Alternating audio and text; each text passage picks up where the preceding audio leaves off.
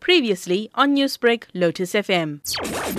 There is no evidence that chemical castration actually leads to the deterrence of rape. In fact, what we've seen is the evidence shows quite the opposite, that where chemical castration is used, men become actually more violent, and that has an effect of increasing femicide. The same is also true for the death penalty.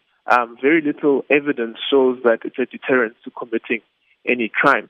On the contrary, what we do see is that where the death penalty is in place, the number of murder rates is significantly high in such countries. The death penalty is immensely degrading for individuals concerned. And what the women are saying is that it's degrading for them to go into a post office and stand the risk of being killed. And the point is, you might be killed anywhere. It's not just the post office and all of that. But what leads to deterring crime is actually the idea that someone will get caught and someone will get penalized for their crimes. And that's what needs to improve.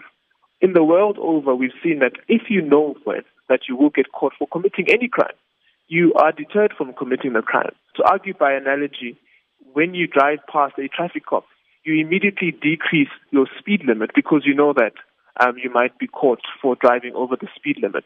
The same is true for any crime.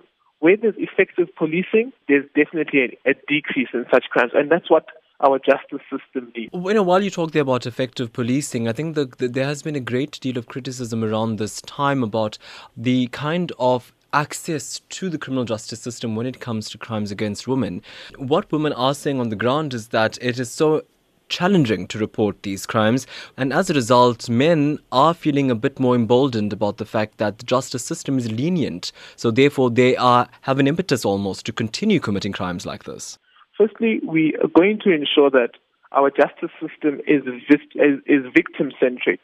That means right from when a person is laying a charge, a police official is trained to be sympathetic, to ask questions in the right way to ensure that justice is done.